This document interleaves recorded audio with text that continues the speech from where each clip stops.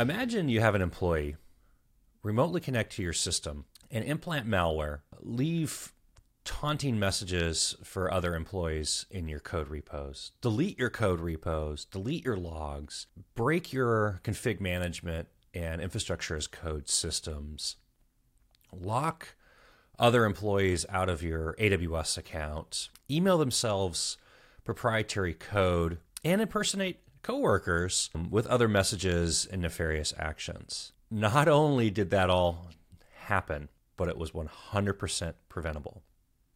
I'm Max Clark. I'm going to talk you through a really crazy story that started in March of 2020 and just concluded recently with the sentencing of this person.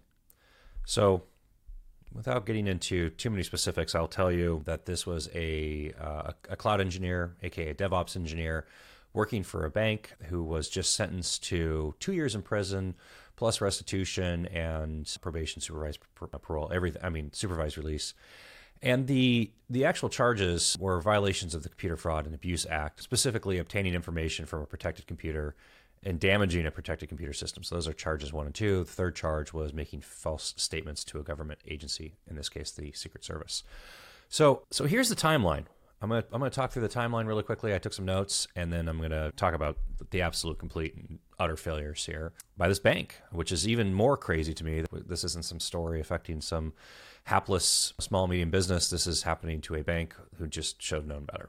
In early March 2020, the InfoSec team gets a notification that this person using their work laptop to plug in and transfer files off of USB drives. So, company issued device, it's a laptop, and he's taking and plugging in USB drives and copying files on and off the USB drives. In addition to that, they have detected and figured out that he is downloading stuff off the internet, which is bad, pirated content, including pornography. By the way, this is probably going on for a long time. They just finally noticed it. So he gets called into a meeting with his HR team, and the meeting doesn't go well.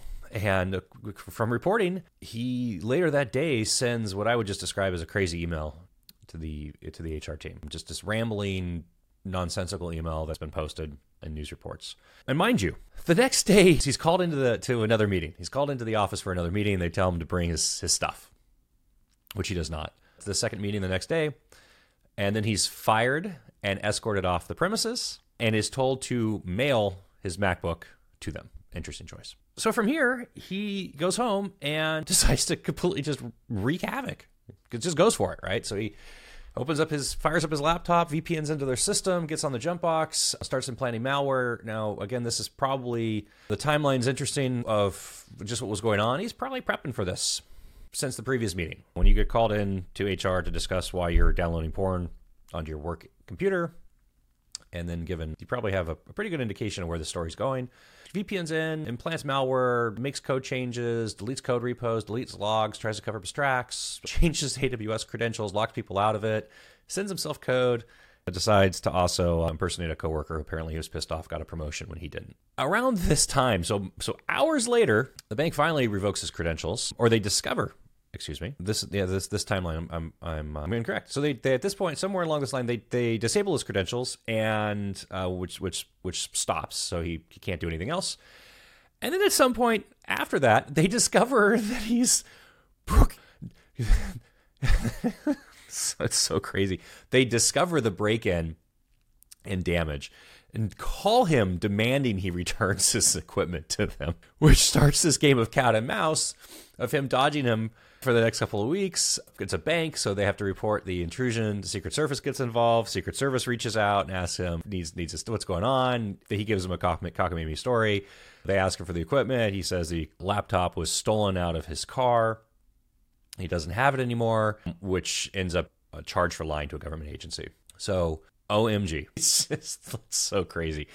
Okay, so let's unpack this for a second and just talk about, I have some really, really basic questions here.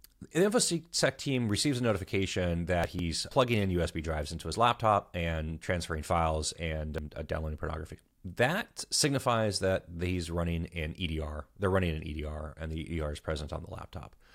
Why? Really basic thing here. EDRs are great.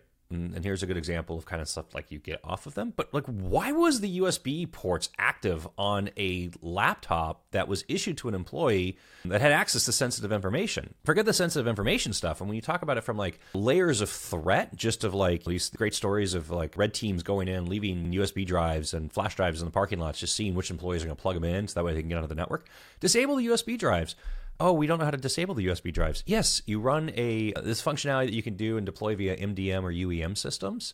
And as part of the enrollment into the MDM and UEM, by the way, this was a MacBook, which means that shipped from Apple could be configured to auto enroll into the MDM or UEM platform.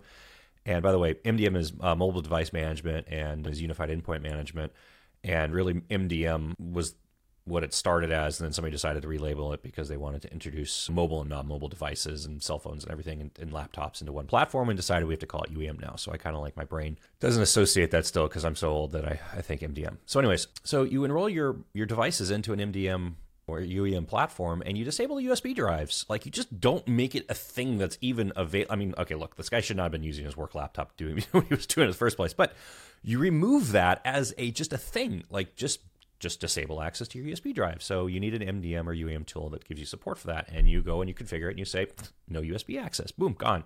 It's eliminated. Threat vector gone. People cannot plug in USB drives into your laptops and potentially put malware onto them, ransomware, etc., or at the same time download stuff to their laptop and then exfiltrate data off of your system via just plugging in USB drive. That's my first question.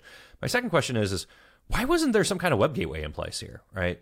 How is he downloading? And this one's shaky because I'm reading news reports. But how are you pirating content / visiting porn sites / downloading pornography onto a company device? Really basic, rudimentary web filtering would detect and would block this again. So very strange to me that like, why wasn't there a web gateway? Okay, so it's like precursory, just massive failures in policy and systems. Next one.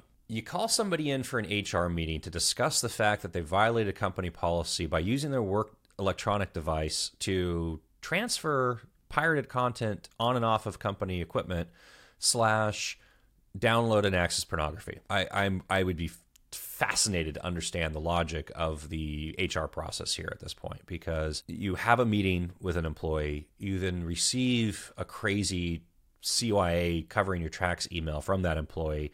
You decide the next day to then terminate that employee, and then you ask the employee to show up at the office and bring their equipment with them for their termination. And you then terminate that employee, and you haven't disabled their credentials. Like, just mind explosion here of like, it's just, this is like rookie level stuff here. If you're terminating an employee that has access to sensitive systems, if you're terminating an employee that doesn't have access to sensitive systems, first off, I would probably argue that you wouldn't want to necessarily lay your cards on the table and tell them that they're being terminated before they show up to the meeting where they're being terminated. But other than that, while they're in the meeting with you, with your HR team being terminated, the second they step foot in that room, disable credentials, like immediately.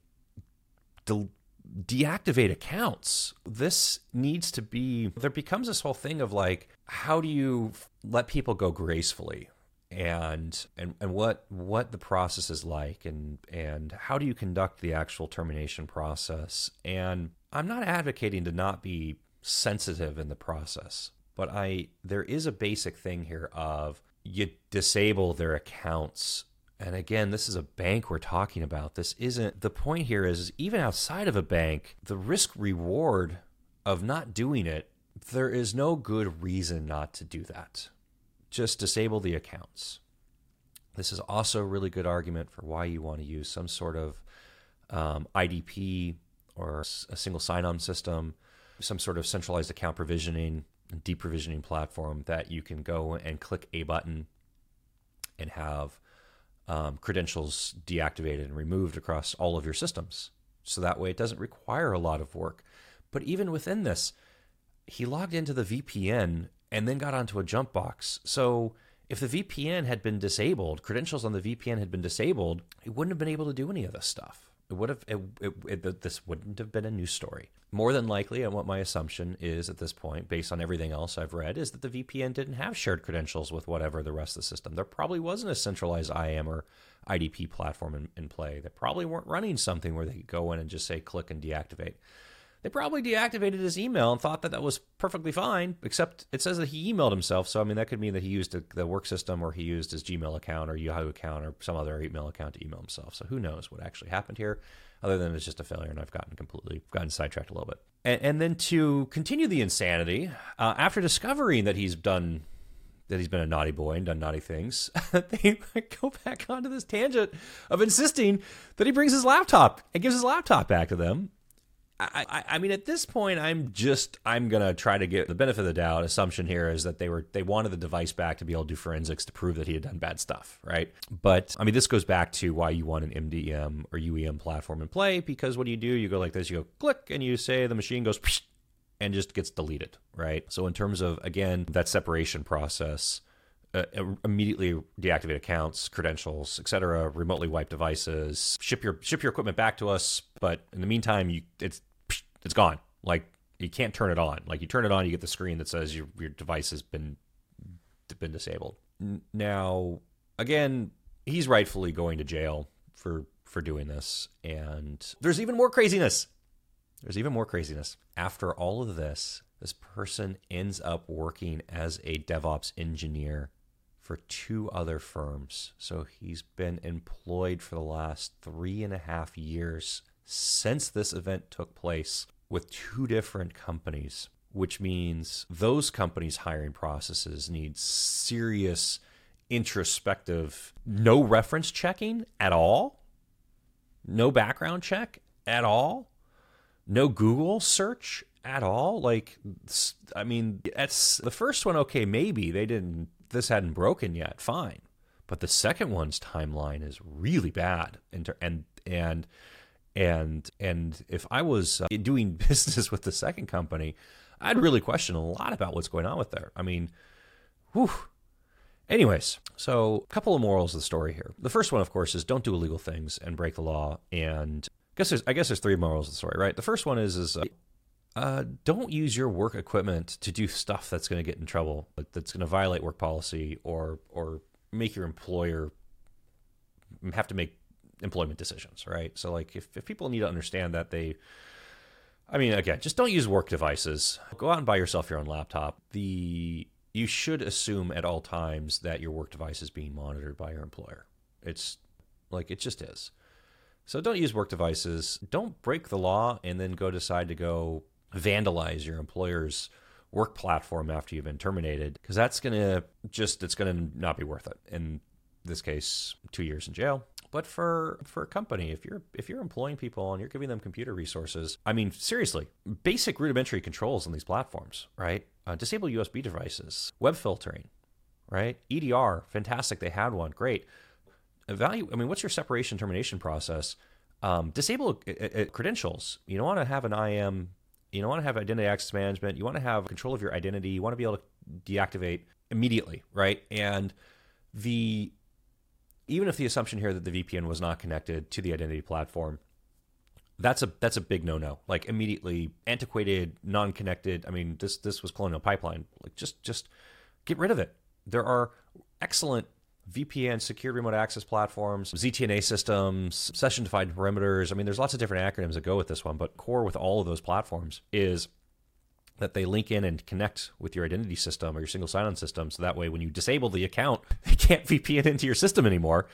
And if you're giving people devices, again, MDM, have the ability to remotely wipe that device. And that's not even from like a separation termination thing. This is also from what happens if the laptop was stolen out of the back of the car? You want to have your company data just floating around and lose control over it? I mean, how many times do we have to hear these stories of like some laptop being stolen with all social security numbers for a company because an HR person had them on an Excel file, right? Have control of your devices. If they're not in your physical control, even if they're in your physical control, you want to have this gives you manageability at scale, right? But maintain control of these devices. So yeah, I'm Max Clark. This is one of the crazier things I've read recently, and it shouldn't have happened on both sides. And if you haven't, and you're running a business, protect yourself. Make sure that you're not part of these headlines, because you can protect yourself with very basic systems and prevent it from happening and not even having this a possibility, a concern. Maybe they still do something stupid and you find them and you fire them, but like the amount of damage that was done here was completely unnecessary and completely unavoidable. Anyways, I'm Max Clark. Have a fantastic day. Hope this helps. Feel it.